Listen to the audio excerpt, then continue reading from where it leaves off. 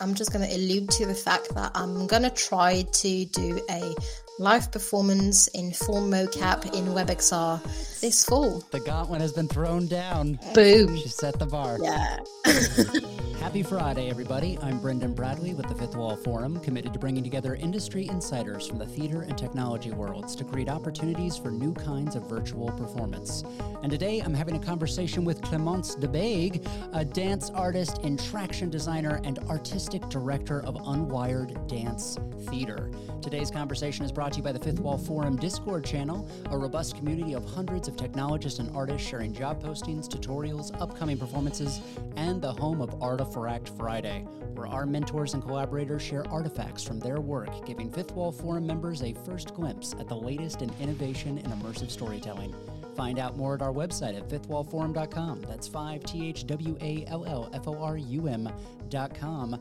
And now let's get to the conversation, Clémence. Welcome. Hi, thanks for having me. You are one of the people I have spoken, I feel like, the most to over the last year, so I'm excited to get to a more formal conversation. Usually we are putting out fires in real time to try to present dance and theater in WebXR, so I'm just excited to get into your work prior to my nonsense and also where you see this whole industry headed. Yeah, I think we've talked a lot in various contexts, but this is probably the first time we're having more of a wider conversation that's not related to a project. So I'm also really excited to talk about this with you. Well, not to get too pigeonholed in the beginning, but I would love to start with what you think that specific project was that first introduced you to combining technology with your choreography. Ooh, that's an interesting question. I think that goes back quite a while, actually. Let's do it. So my background is kind of varied. I have a background as a dancer, but I also have a background as an engineer and a designer. And back in those days when I finished engineering school, I had friends from kind of all type of practices. I had friends as software engineers and architects and designers and musicians and theatre people. And back then, I created my kind of first artistic collective where we wanted to create interactive performances combining technology, dance, and all the other things I've just listed. So that was back then in 2012, I think. We created, so that doesn't exist anymore. It was called L'Atelier du Lampadaire back in France, which means the streetlight workshop. And we created this first interactive show using back then some Wiimotes that we had repurposed because it was kind of plug and play, fairly easy to kind of hack in a way. And we created this show where the audience could control what was happening on stage through those devices. So we created kind of small objects where we hid the Wiimotes in, and that was connected to a laptop. And when they were shaking the object with a Wiimote, that was generating some music. And each dancer on stage was kind of associated with an instrument and knew that when they were hearing their kind of part of the track, it was their time to move. And we were kind of acting as puppets. That is so, so cool. There's such an interesting relationship that I feel like so much of your work plays with, where the audience and the dancing is in dialogue, which I feel like all art has a dialogue, but you've made it so much more literal and connected in your work. Is that something you were influenced by early on, or is that just a natural progression of how you've felt the technology integrates with the art? I think it's both, actually. So one of my backgrounds is in interaction design, and I've done a lot of work as a UX designer and a service designer. And all of this is about designing experiences for people to interact with a brand or interact with each other. And naturally, I've made this link with my art practice where I wanted to create experiences that are not, one-sided. And I was using technology as a way to kind of bridge this gap and to enable those interactions. So I would say pre-COVID, because there's a bit of a story there, but pre-COVID, I was really using technology as a kind of a secondary actor in those performances, just as an enabler for those interactions between audience and dancers. Since COVID, I've used technology as a way to also perform and make those possible, maybe those performances possible, and create those worlds where we kind of then start, meeting together and interacting which is an interesting evolution, because before I was working more with hardware and, projection mapping and things that were a little bit more in the background. But now it's definitely at the forefront of everything I'm creating. I'm such a big advocate for that kind of new accessibility that we were all forced to discover through kind of making our pipelines more virtual through COVID. Do you think that you're going to be bringing some of those learnings now back to your physical performance? Or do you think that this was kind of a blip to meet the moment and fill that time? I hope it's not a blip. Because I think there's tremendous opportunities there. I'm keen to bring this in the real world, and I'm really interested in finding those hybrid formats. I thinking, how can we have people remote and people on site interacting together and interacting with the performance, but also I also feel that the audience might be a little bit more open to using technology in real life performances. So I would say 2 years ago, if we were asking the audience to use their phone at any point in the performance, there would have been panic suddenly. Massive onboarding, people, all hands on deck to help people to connect and things like this. But now it would feel way easier to bring people on board with those type of interactions. And I feel we are now. We have that opportunity to go much further. I remember, I think it was a Pilobolus performance in 2012, 10, that they were encouraging us to take out our phones to not even interact, but just to kind of capture, they were kind of teaching the audience to help them document and archive and talk about lens and perspective. And that felt so foreign at the time that a dance company was telling me to record in the theater, because that is so taboo usually. So I love the idea of giving the audience agency and activity to actually help engage and unpack new parts of the performance. Yeah, I'm almost more interested in a way in choreographing those interactions than the pure movement practice that dance comes with. I tend to look at some of my pieces are almost like a social experiment of how far can we push those interactions, and how can we question our relationship with technology through those experiences and interactions, but also our kind of behaviors between each other when it's mediated with technology. So to give you an example, I did a piece that was a mix between a durational performance and an installation with a human in it. It's called Bother, and the setup is that you have a performer in front of you and two buttons when you enter the room, a red button and a blue button. And those buttons allow you to decide what emotion you want the person in front of you to experience. And the red goes towards more negative emotions and kind of brutal and violent feelings for the person in front of you. And the blue one are going towards more happy and joyful feelings. And there is the performer is tracked in the space, and there's a projector on the ceiling that also kind of dress the dancer with graphics that are also expressing those emotions, and the dancer is then also adapting their movement vocabulary according to the level of emotions on that scale. So that kind of gives you a real sense of it's really strong one-to-one interaction, and you have a total control on the person in front of you. And it was really interesting to observe, first of all, how people are reacting. So do they dare touching those buttons? Do they explore? Are they going to go towards the positive or the negative? And how much empathy are they going to feel towards that person who's in front of them? But what was the most interesting is actually we put another set of buttons on the other side. And then we ended up discovering some group dynamics where people started arguing and no, she looks tired. Go on to the blue and, make her happy, let her have a rest. And this is what I'm enjoying the most, is that group dynamic more than what the dancer is actually doing in front of them. Wow. It almost sounds like you are choreographing the audience itself through experience design, or at least experience opportunity. Completely. And I love describing it this way. I like looking at or kind of speculating on how they might interact and what do I need to design to encourage those behaviors. But my favorite part is being surprised and, what I hadn't thought about and what they're going to do and how can we improvise and kind of create a story around this.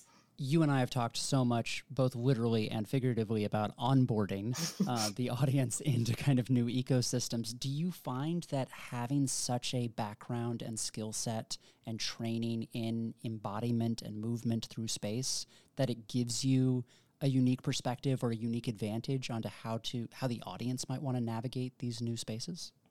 Completely.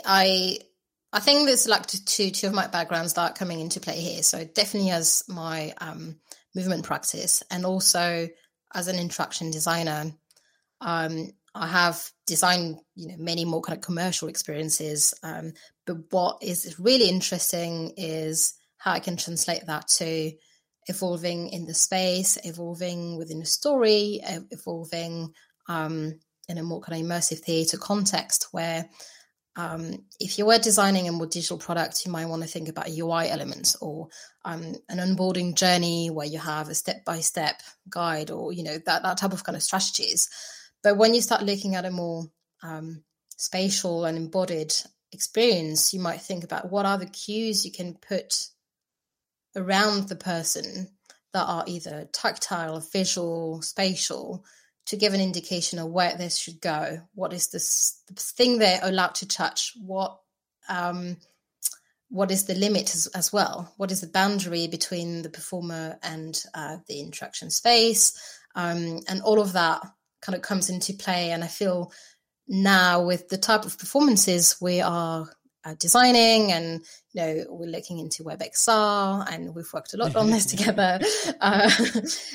All of this is completely new for the entire industry. Everyone is trying to find kind of best practices. And I find this really exciting that I have some background that bring me some answers, but also I'm learning so much on the way. Speaking of learning, because I feel like I learned from you and from so many other artists as well, I've been kind of blown away. I kind of started on board very haphazardly, and I think many would argue it is still conducted very haphazardly. But what I've been so surprised by is how passionate and excited people have been to have this kind of self-generative sandbox to play inside of.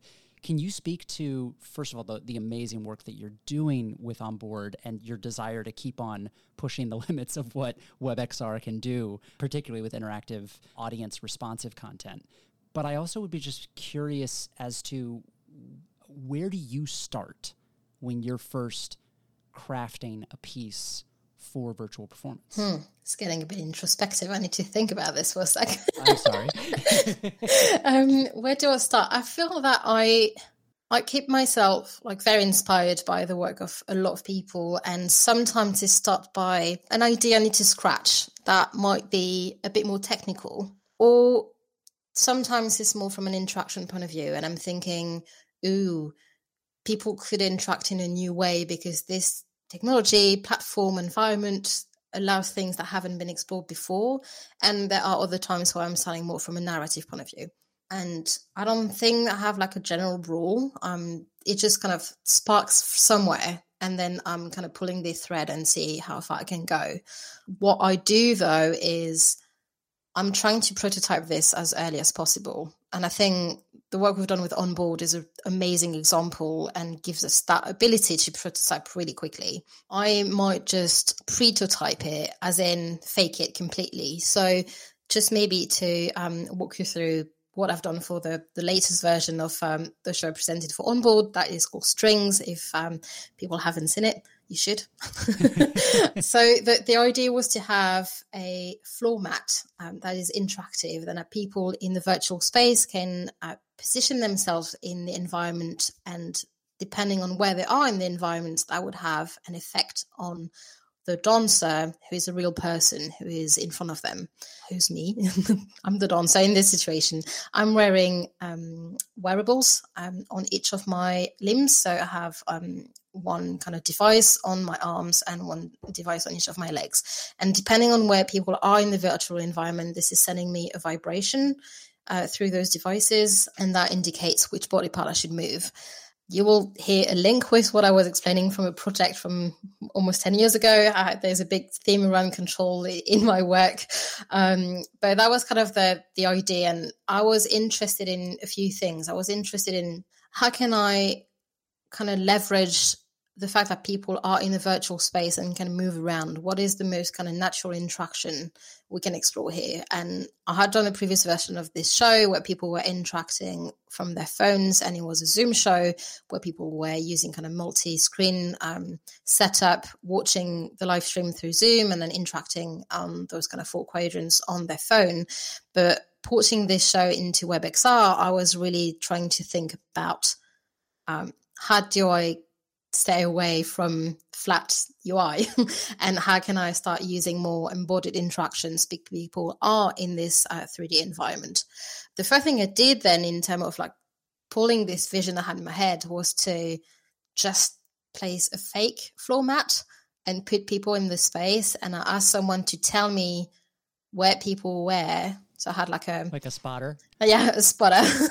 But kind of using these kind of mechanical Turk approach to the system, and have someone telling me, okay, it's the right arm. And I was moving the right arm until, someone else was placing themselves elsewhere. And they were like, okay, now it's the leg. So faking completely to just test, is that a concept here? Is there something to explore? And is it worth starting investing time and effort in building the technical system to make it happen? Oh, wow. So it's approaching it from the kind of basic mechanics, almost like a paper prototype, and then seeing, is this worth me going down the rabbit hole and actually coding it? Completely. Like I have in my work actually an approach that is taken from a lot of my UX background, but we can make a parallel with the way we would make a game and, paper prototyping, involving users in playtesting as soon as possible, because as we were describing earlier, this is all about choreographing interactions with the audience. So my starting point is thinking about how is the audience going to be interacting with the story and the show and the dancer. Speaking of this theme of control through your work, what I love about this space is how homegrown everything is right now. So not only are you dancing through your web camera in the virtual reality space, you build the VR room the audience is moving in, you scripted the code for this interactive format, but you're also soldering and 3D printing the haptic bands you're wearing. Can you talk about this process of fully designing from the ground up, not just the experience, but the entire tech behind it, and just from a pure, kudos, hats off to you. How do you find the time and energy? I've made a few compromises on my social life and my sleep. Sure. For a bit of context, I went back to school 3 years ago, and I decided it was time for me to give it a go, to really dedicating myself to this kind of dance and tech career. I wanted to have this more than an inspiration and a kind of side hustle, but really make this my kind of main career. And I had a bunch of ideas and skills that I wanted to get together. But the one piece of the puzzle that was missing was the technical skills. So 3 years ago, quit my day job, reduced my creative projects to then go back to school and did a master's in computational arts at Goldsmiths University in London, and learned from scratch how to program and learn a bunch of technical skills, from hardware to programming in C++ and doing some C# scripting and all of this in the duration of the masters. And that blew my mind and opened it to so many possibilities.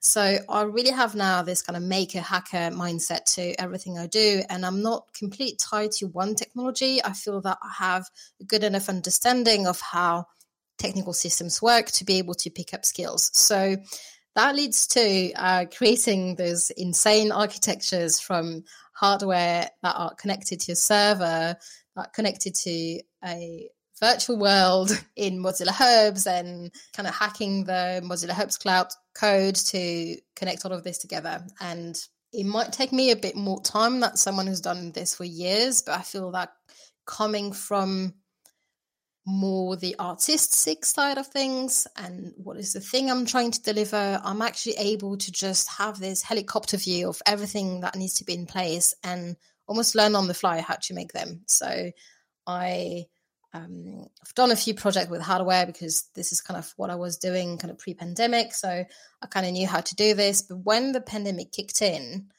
everything that I was doing almost on site, either in the theater or in a gallery context where, you have your own devices, you've tested it on one machine, it works. I kind of had to think about, how do I make this available remotely now? And I got myself into more web technologies, which I hadn't touched at all before. And I got into myself a lot into networking. And those were kind of the missing pieces of the puzzle as well, in kind of building full end-to-end experiences and starting making this available remotely to a really wide audience. Speaking of learning on the fly and making things available, you've become a real champion. You're a lecturer now at Goldsmith University and continue with your research program, but you also have been incredible in documenting some of this work, and also I feel like really marketing it very well on your social media, especially for Unwired Dance Theater. Can you speak a little to what it's like for newcomers and the students that you're reaching out to and interacting with to introduce them into some of these new workflows and technologies? I feel that for new students, they're kind of both terrified, but at the same time more equipped to handle those, because I feel they already come with a mindset of knowing they can just Google something and learn how to do it. And I came into this as a kind of almost second career in a way. And even if I grew up with YouTube in a way, kind of, I'm not going to tell you how old I am, but I feel like the younger students, they've been born into social media and, with the internet, and nothing scares them in terms of learning new skills. And as a lecturer, this is gold. This is so much fun. I can just, trigger some ideas and give them a little bit of direction of like kind of best practices and where to start. And then the sky's the limit. If someone's listening and they do not have the safety or security of whether it's age on their side or whether it is an academic institution to kind of be incubated in, what do you, for other professionals out there, what is kind of a first step or a first place someone might go to kind of get their feet wet? I would say two things. First, do a lot of research, as in what are other people doing? Go to shows, go on Twitter and kind of start looking at what everyone is doing and follow some other artists that inspires you, and start getting an idea of what are the things that excite you about the work they're doing and what is the tech that is behind. So kind of having this both artistic approach to the research, but also starting understanding a little bit what it takes to make those experiences possible. And then after that, I would just say, do it.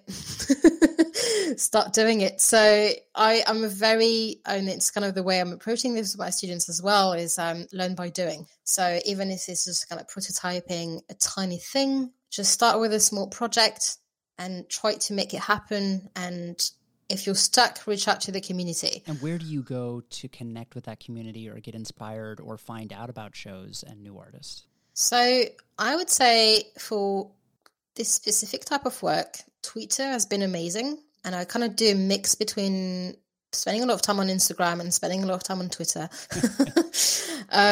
So that's kind of for my kind of basic kind of research. I'm just scrolling endlessly. And then on top of that, I've realized that I've made a lot of interesting connections. I've stopped being shy about contacting people. So now I just, out of nowhere, either reach out in a comment or DM people and say, hey, do you want to catch up? You're doing some work that is connected to my work. Should we just, have a virtual coffee and then discuss about our work? And then that starts growing and connecting people and, creating this network of other creatives that you might want to reach out to later. And that's pretty much how we met. I think I shamelessly reached out to you on Twitter and was like, I am obsessed with what you're doing. Do you want to come do it in my weird sandbox? Yeah, I was shocked when you contacted me just for a side story, because I think I discovered you and your work through a podcast. And it was when I was doing my research and I was trying to see who is doing what in the industry. And I heard the podcast you did and I was like, oh, kind of started Googling you and then found you on Twitter. And I think I retweeted one of your tweets or something like this. And then you contacted me straight after. And I was like, oh my God, what's going on? Yeah, I'm that weird person that anytime someone likes or retweets me, I then go search like their last 10 posts.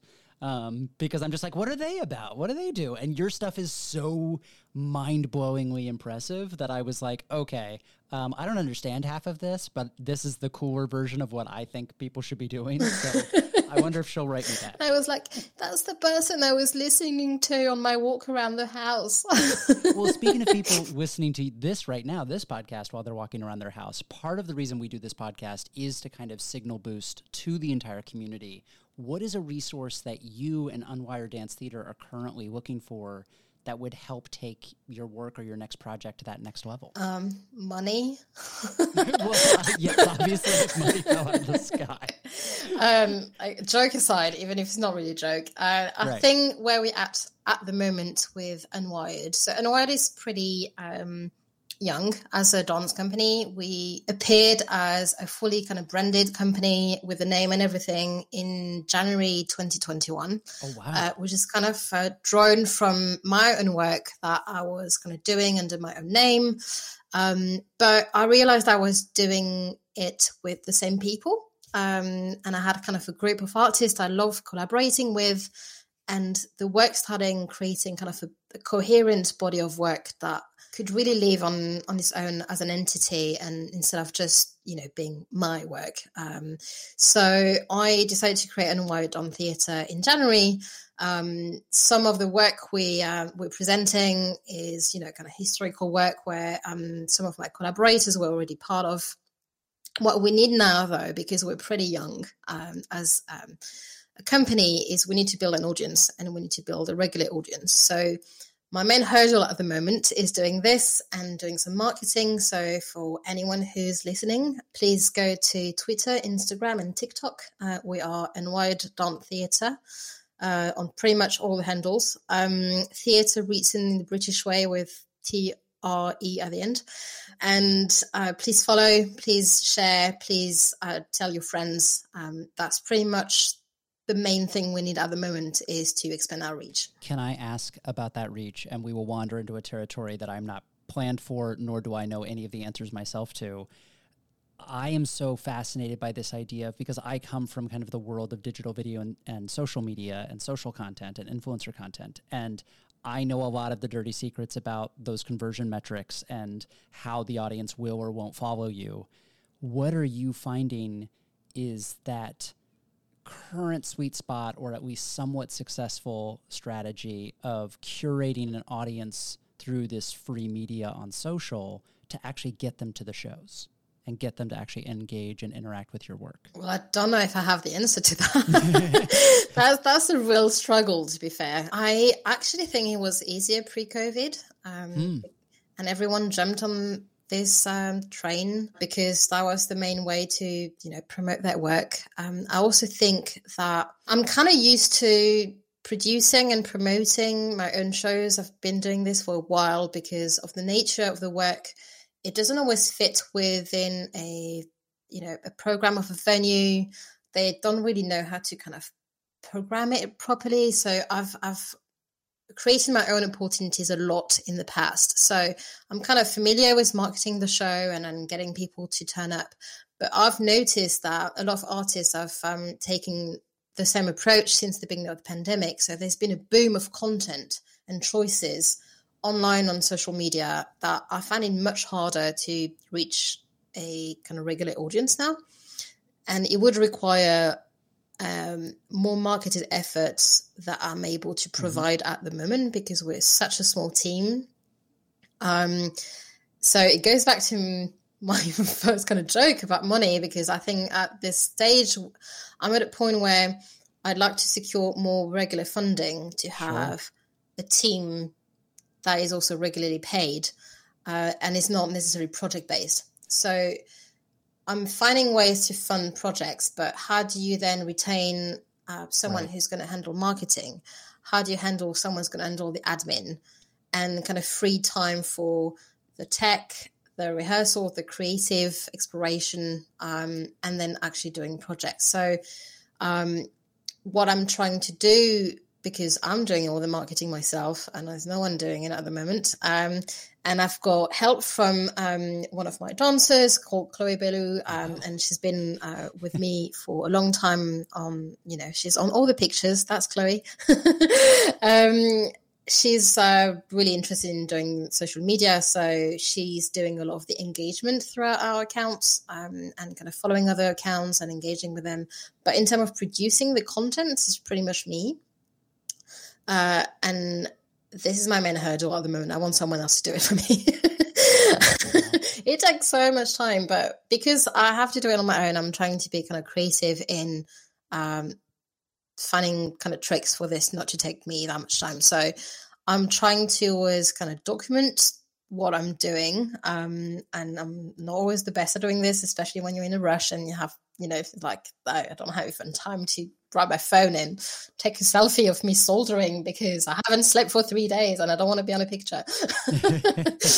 And I'm trying to, just be as honest as possible. Absolutely. Instead of trying to create fake content for social media. So social media is going to be documenting the work we're doing outside instead of being a social media content creator, if that makes sense. That does. And I actually think that really speaks to a lot of where I see social media starting to transition and really find success, especially in like TikTok culture. I find that people don't want the polish and kind of faux pitching that a lot of social media content and influencer content typically has. We see this with like Ratatouille the musical, right? Where it's actually seeing those ladies, just at the piano trying to craft those first few chords, that's what really goes viral and really connects because people feel like they're on that journey with you. Absolutely. And it actually took me a while to be okay with that. I hate it. Coming from, the dance industry and it was like everything needs to be perfect and this is kind of how we've been trained and cherry picking all those pictures where you have the leg perfectly aligned and all of this. And then suddenly you ask me to, to go on a live on an Insta live and like a green light that is disgusting. That took me a while to be okay with this. Well, and I think the thing to kind of just that I have to keep reminding myself of is that the community is very small. Yeah. So sometimes it can feel like, God, I'm just not reaching enough people. And the idea is that like, look, the people haven't shown up yet. Like they're still coming. And so you are reaching the community that does exist is aware of your work. It's just that community is currently very, very small. And as it grows, the question is, how do you scale your work and remain relevant in that space? And that's any industry. Oh, completely. And I think, interestingly, when I created Unwired, I started by doing, a little bit of kind of strategy work and trying to frame more what is the thing we're creating. And that included thinking about our audience and who are they. And one of the biggest learning throughout this pandemic, because I've done so much remote work that is more self-driven, and then I had to find that audience myself, compared to maybe working with a gallery or working with a theater where they have their own audiences, and maybe they were like, "Ooh, we bring this edge with this artist who's doing different things." This time, I felt that I could reach out more people who would not necessarily go to a theater. So I'm addressing creative technologists, gamers, tech enthusiasts in general, and this is such a different audience for dance. I don't know. It's really exciting. It's a big audience. I still feel that from a marketing point of view, I'm trying to see what is the angle to make them tick and make them stick. Oh, I'm going to steal that. I love that. So you're looking for audience, you're looking for marketing, you're looking for a kind of admin support and kind of sustainability support. how can people get in touch with you if they might want to offer that support or just follow the journey? Sure. So the best way is to go to our website. So it's unwireddawntheatre.com. So again, theatre in a British spelling, so TRE at the end.com. There are many ways to get in touch with us from the website. So you will have the links to all our social media there. There is a contact form that lands straight in my mailbox. And there's also, for anyone who wants to react to my first call about money, there is a support us button.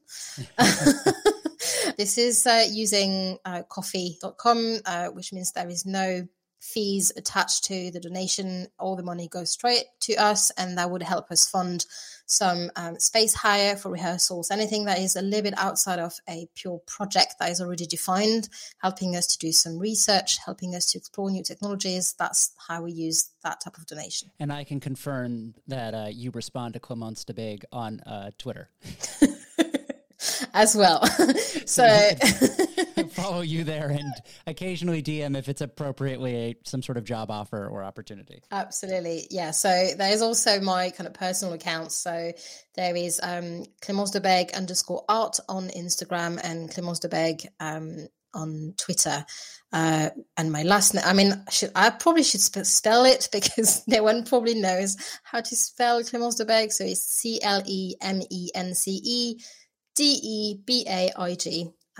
on all social. Clémence, thank you so much for being on the podcast. I love this conversation. I love every conversation we get to have, and I'm very excited to continue working with you this fall. I'm so excited as well. There's some really exciting things coming. I'm just going to allude to the fact that I'm going to try to do a live performance in full mocap in WebXR for Onboard XR this fall. The gauntlet has been thrown down. Boom. She set the bar. Yeah. Can you talk a little bit about adding more trackers and more technology to all this work? Yes. So this work is happening in the context of a research project I'm doing with Goldsmith University. So I'm a lecturer there, but I'm also a researcher there. And what we're doing is to connect dancers who are in different locations in mocap suits and having them dance in real time in the virtual space. So that involves thinking about potential remote interactions that are meaningful, but also what type of stories we can build with dancers being remote. But there's also the pure kind of technical challenge of streaming mocap data. Yeah. Streaming any data is complicated, but streaming multiple points of data is crazy. I mean, can you talk a little bit about some of the early findings you've had there, or what has kind of been best practices? Yeah, so in terms of like streaming the data, we've created this open source project to stream mocap data that includes creating our own server and then figuring out how to get the data out and through the server and back in. So the technical side of things is on its way. So we're kind of confident about this part. But what's been really interesting is to put dancers who are less technical in this environment and to go on this journey of learning how to interact in mocap and how to interact in real time. That includes spatial awareness, that includes how do they actually see the other person? So just to explain a little bit the setup so far, we had the person who was with us in London in the space had a kind of giant projection room. So we were not in VR. And the remote dancers were in their living room, and one of them was in their daughter's bedroom, I think, because that was the biggest space they had access to, in a full mocap suit, and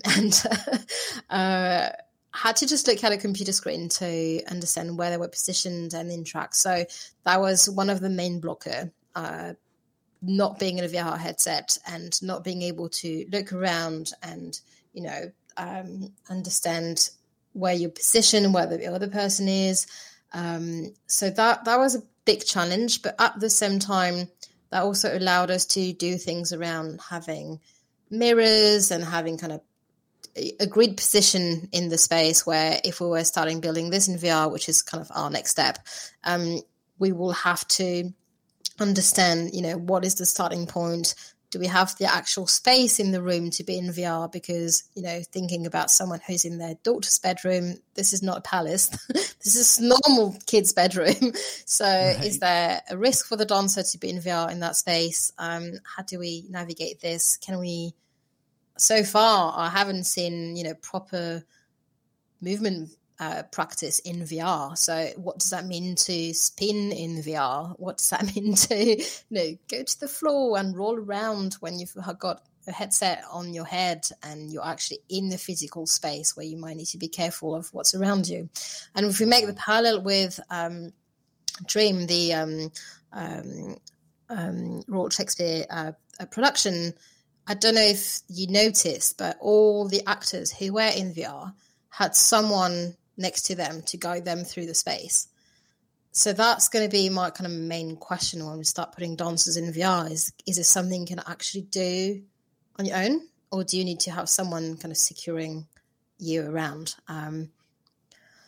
The other thing that was really interesting is the relation to your avatar, but that's any kind of mocap work. But that was really interesting to see with dancers who are trained to look at themselves in the mirror all day long, how they were reacting to seeing another form, reacting to their movement. So, and how then you have this kind of mirror effect on their own body and how that makes them embody different shapes. So you might have, a dancer, female identifying, pretty, ballerina, typical body type, pretty tall and skinny, being in the skin of a really muscular wolf, for example, and how very naturally through the mocap process, they're going to embody this other figure and what that looks like on the real life body. And from a movement practice, this kind of dialogue between the virtual representation and the physical representation is really interesting and could be a really interesting choreographing tool. And where do you see that dialogue going ultimately? What to you would be the ultimate expression of the tool? It's an interesting question because I think there are almost two paths here. There is the pure mocap work, and having the tool to kind of stream the data would allow choreographers to explore different type of choreographies and maybe have remote rehearsals and, navigate the pandemic or other kind of touring situations. So that's kind of one way where the tool can be an interesting dialogue between the virtual representation and the preparation of like an in real life show and how you can use that to choreograph. So you have some choreographing and rehearsal techniques where you're trying to immerse yourself into a body language of the character you're trying to embody. So the virtual representation could really help with that. On the other side, which almost the side that I'm slightly more interested in, is what is that remote interaction between two dancers? And we're starting exploring things around touching a virtual body that is lighting up, which is not something you can do in real life. And we can, well, you could actually, but it's a different technical project. But we had another one where you could light up, that we had one character, he was a person with a torchlight in the forest and the other person was a fox. And this was my favorite. It is so cool. When the light reaches the fox turns into a tree. And as much as I believe that we can do things in the theatre, I don't think that is possible. So there is a lot of magic that can be created and a lot of play that can be created between those performers interacting in the virtual space and then thinking about different interactions. And for me, the next step linked to my practice is what is the role of the audience? And that's why I'm really interested in WebXR, because then we can have more people joining and thinking about new interactions and thinking about remote performers who have those kind of superpowers, but also having the audience who can influence what's happening. I look forward to seeing how all that plays out. Thanks. Me too. Thanks so much to Clemence de Beek for the conversation. If you want to join me on the show, find me online at the handle Brendan A. Bradley or go to fifthwallforum.com to find out more. I'm Brendan Bradley, wishing you a happy Friday, and I'll see you next time.